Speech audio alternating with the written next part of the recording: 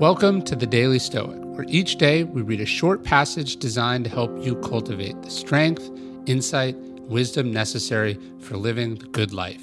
Each one of these passages is based on the 2,000-year-old philosophy that has guided some of history's greatest men and women. For more, you can visit us at dailystoic.com. If everyone is woke, then no one is awake. It's unquestionably a good thing that the world is waking up to the idea of social justice. For too long, marginalized groups have been precisely that, marginalized. Oppression, racism, unequal access to opportunity have been too common for too long in America and the world. People have been way too insensitive to the trauma that all sorts of people have experienced in life and indifferent to how those traumas are exacerbated and triggered by the way we do things. Of course, we should be aware and awake to this. Kindness and fairness and human dignity are core Stoic virtues. So there would be no objection from Marcus Aurelius or Seneca to the idea of social justice. Certainly Epictetus, a former slave, would have fit right into our modern discussion about privilege and equality. But it's also true that the Stoics would have looked quite warily on the increasing radicalization of the so-called woke activists. Nor would they have been surprised at how quickly its self-righteousness has created alarming abuses of power, and in some cases been guilty of the same injustices they claim to fight against. Administrators and activists at Oberlin College in Ohio egged on a mob that wrongly accused a small-town bakery of racism and tried to run them out of business.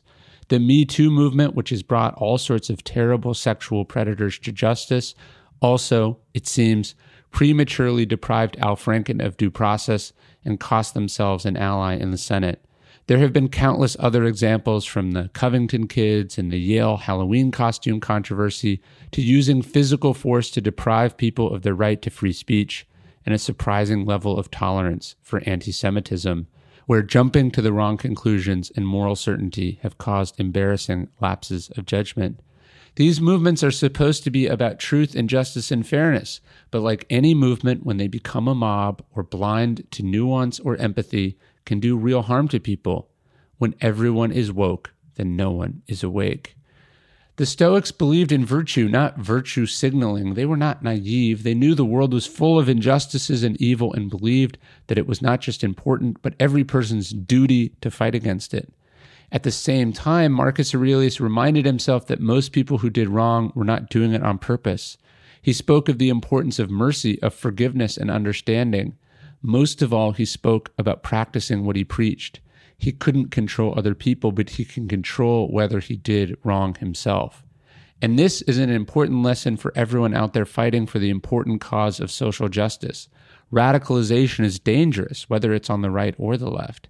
Anger is the problem, not the solution. Righteousness can easily become self-righteousness.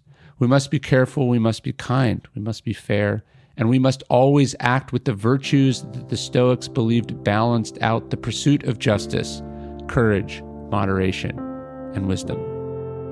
Thanks for listening to the Daily Stoic Podcast. If you could leave us a review in iTunes, it helps a great deal. And of course, if you know anyone who would benefit from these messages, please spread the word.